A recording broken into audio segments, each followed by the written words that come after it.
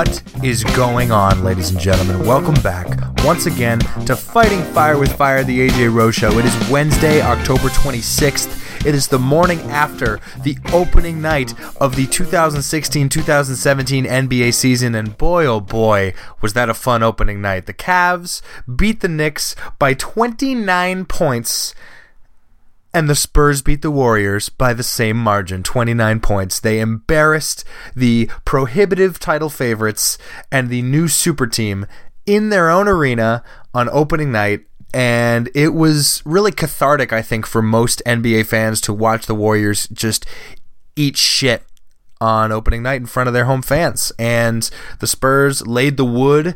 Kawhi Leonard, LaMarcus Aldridge, Jonathan Simmons he crammed it on JaVale McGee's head late in the game, had a great chase down block on Steph Curry that was reminiscent of LeBron's block on Andre Iguodala in Game 7 of the Finals last year.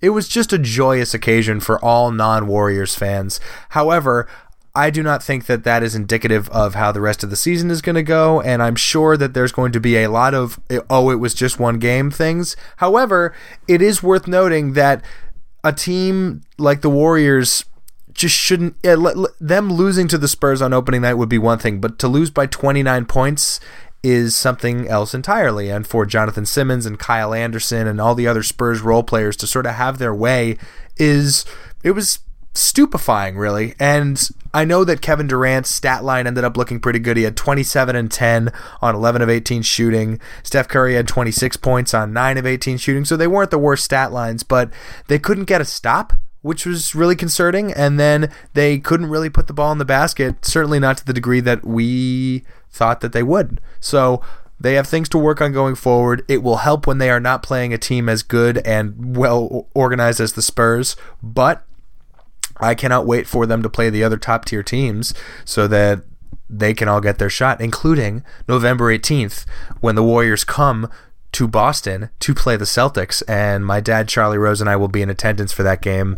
And everybody who's a diehard Celtics fan should do their best to get in the building for that game. It is going to be hyped.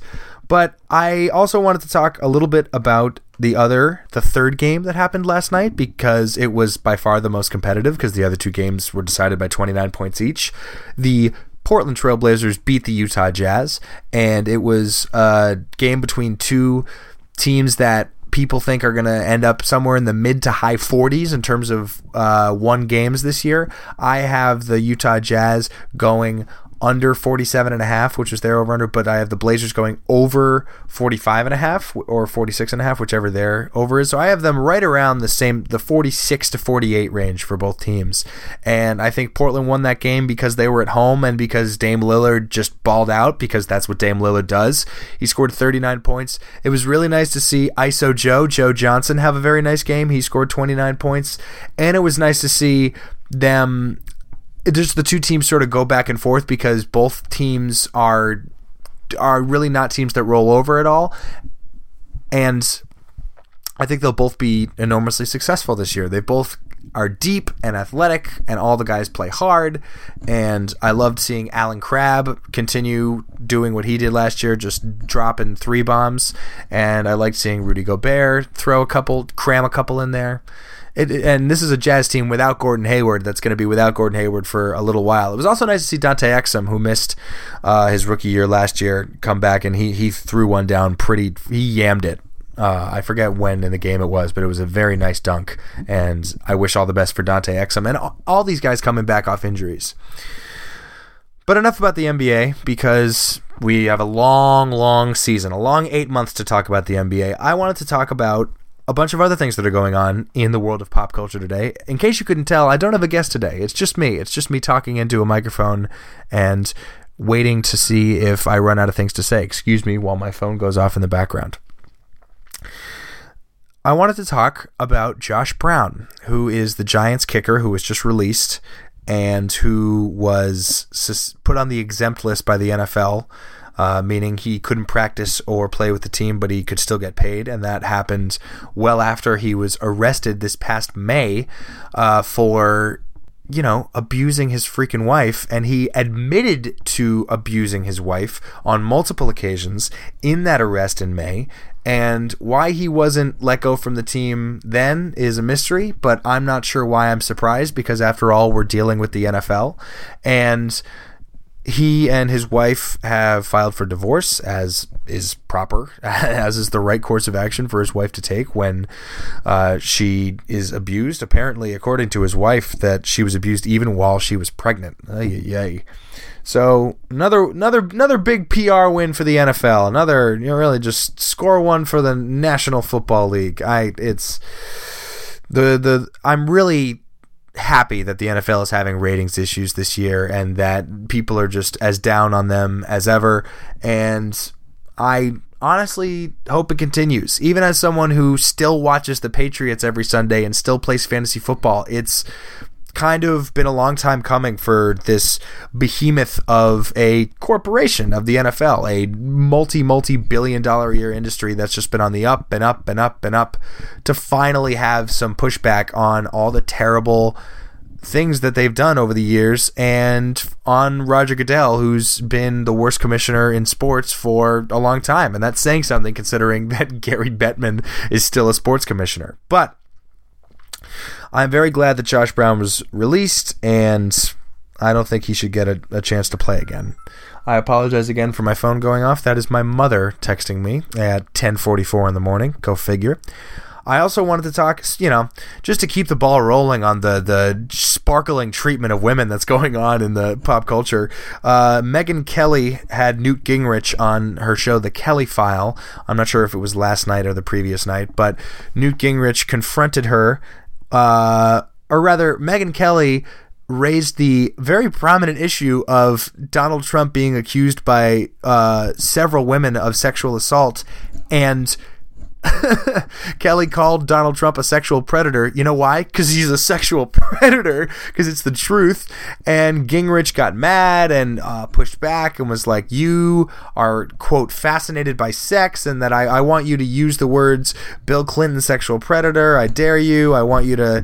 And Megyn Kelly was perplexed, and as she should be, because Newt Gingrich is just utterly deplorable. I don't know why I'm surprised that anybody who's still on the Trump bandwagon is anything.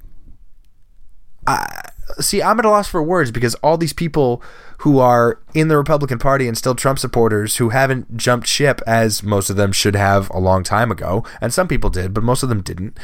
Shouts to Paul Ryan, you frickin' coward. Megyn Kelly, I think, probably knows at this point that she's going to have pushback, not because she did anything wrong, but because she did the right thing in raising an issue about this demagogue that is an unstable demagogue that is the Republican nominee for president. And she got blasted by this old frickin' lizard, Newt Gingrich. I remember watching a Chris Rock stand-up special called Bigger and Blacker, which was released in 1999, and he was joking about how the Republicans were mad that Bill Clinton had this scandal with Monica Lewinsky, and Chris Rock's joke was that's because no woman in their right mind would be trying to give, nobody's trying to give Newt Gingrich some, and that was in 1999, and Gingrich is still making these awful headlines. So Jesus, I'm sorry that Megyn Kelly has to deal with all this crap, and that Donald Trump told her, said she was bleeding out of her whatever. Like, Jesus Christ. And then I look on Twitter and you see people who are like, Megyn Kelly's a traitor and CNN has an open spot for you. And it's like, Jesus, like, how is this a thing? Maybe I am just still ignorant about this because I am in a very blue part of a very blue state, living in Boston, and I have not met any Trump supporters during this entire time. I've only just seen the polls and the fact that 38% of whatever the Trump is still getting more than 0% of the vote. I am not one to deep dive into politics. I've the only things that I've said on this podcast in previous episodes about the election are that it is over, and that the most important thing about this election now is deciding the Senate. And a lot of Republicans are seeing their Senate leads slip, because that's what happens when you elect Donald motherfucking Trump as your nominee for president. But my hope is that the Senate does flip back to blue, and so that Hillary has an easier time pushing through whatever legislation she is trying to push through. And I'll leave it at that, because I'm really just sort of done with this election. I think a lot of people are. I think a lot of people who are running both campaigns are done for different reasons. I think Hillary people are tired of dealing with Trump, and I think Trump people are tired of dealing with Trump and ready for this national nightmare to be over. A couple of other things that I wanted to talk about. I wanted to jump into a segment. The segment's so hot right now because there has been yet another wave of wonderful new music that has come out, and to lighten things up, after talking about Josh Brown, Megyn Kelly, and Trump, let's lighten things up a little bit and talk about some wonderful new music. So, one of my favorite bands, Vulfpeck from Ann Arbor, Michigan, Vulfpeck, Vulfpeck, is they are funkalicious, and they are a bunch of white guys from Michigan, and their frequent collaborator Antoine Stanley, who is a speech pathologist who happens to be one of the best singers just in the world. Antoine Stanley is a G, and he has collaborated with Vulfpeck on some of their big previous hits, 1612, Wait for the Moment, Funky Duck, and he makes a return appearance several times on their new album called The Beautiful Game, which is the usual batch of fun, funky, and uncompromisingly weird songs that are Vulfpeck are tight as all hell in their grooves. Their bassist Joe Dart is probably my favorite member of the band just to listen to, because he is a frickin' virtuoso on the bass. And the highlight track is called Animal Spirits, which is the second track of the album, and it's just so delightful. It just warms the cockles of your heart to listen to Vulfpeck, because they seem so happy, and funk music is one of the more inherently happy genres of music.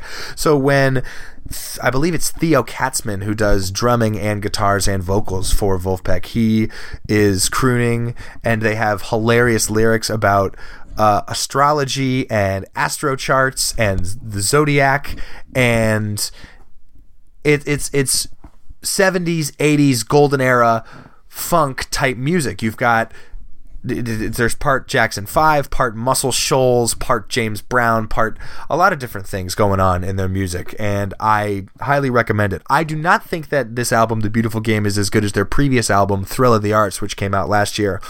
It is not as good or as complete, and doesn't have as many bangers, but I certainly recommend the song Animal Spirits, and just giving the album a listen if you're feeling down, as a pick-me-up, just to put a smile on your face, for you to laugh and to enjoy yourself, because some music is not as joyful to listen to. Moving right along, Sam Hannon, my frequent collaborator, and we were supposed to record a podcast yesterday. We were supposed to go to the Garment District to go Halloween costume shopping, but turns out both of us are lazy, and by both of us I mean me, because Sam actually had work and was going to meet me at the Garment District after work, but he was like, do you want to postpone it? So now we're going on Thursday. Hopefully we'll be able to get costumes, because I don't like doing the whole last second Halloween costume thing, but maybe that's a discussion for Sam and I when we hopefully record a podcast on Thursday after we go Halloween costume shopping. But Sam came on the Weekly Scorch last week and talked about Anderson .Paak and how he is finally on the Anderson .Paak train. Well, he's got a lot more music to listen to, because after releasing the album Malibu in January and having a fantastic 2016, Anderson .Paak and producer Knowledge finally dropped their long-awaited project Yes Lawd as the group No Worries, and that's spelled NXWORRIES. No Worries. The album's Yes Lawd. Lawd spelled LAWD ! And this album is just straight dripping hot magma. It is so good.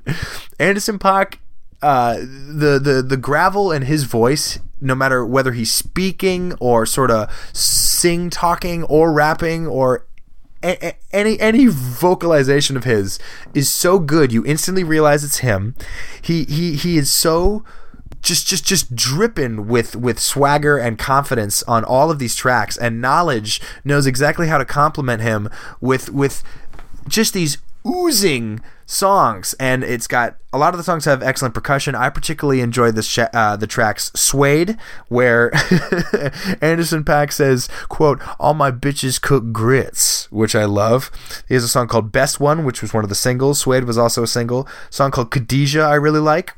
There's also a song called Han, H-A-N, which stands for, and I'm gonna, ho ass N-words. H-A-N. Ho ass N-words. That is so funny. I have laughed hysterically out loud every time I've listened to the song, even when I am in public, which is not good. I can't really control myself when I'm listening to the album. There's also a wonderful outro to the album called, well, it's called Fuck You, but it's FKKU, and it's just a great instrumental, and this woman talking about, she says, "I hope that they come up with new ways to beat your ass, and I hope someone pisses in your house and the piss is flammable and it burns down your house." And it is so funny.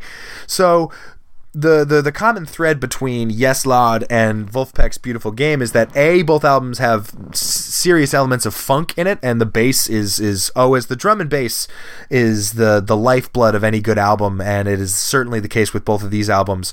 But more than that, They both will make you laugh and make you happy to listen to it. And that's not to say that all the songs on Yes Lawd are happy. Anderson .Paak talks about growing up and trying to work a dead-end job and walking home in the rain and feeling like crap, and then he goes in and quits his job. And I believe we're going to hear my phone go off again. Yup. That's my mom again. She says she'll be home shortly.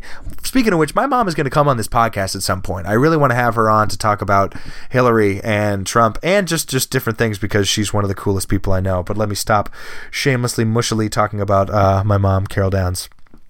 Shout out, Mom. The other things that I wanted to talk about. Yes, a single. Not an album, but a single that was released by rap duo Killer Mike and LP, who together are Run the Jewels, and they just released the first single off of their long-awaited RTJ Run the Jewels 3, which is going to come out hopefully before the end of the year. The single was released via Adult Swim, and so you can go to adultswim.com and check out all their singles that they've released. It is the 23rd of their 25 singles that Adult Swim releases each week, and this one's called Talk to Me, and it is just more RTJ. I guess my word for it is mosh hip-hop rap, because no hip-hop that I've ever listened to has made me want to mosh harder than Run the Jewels, except for maybe MOP's song Ante Up.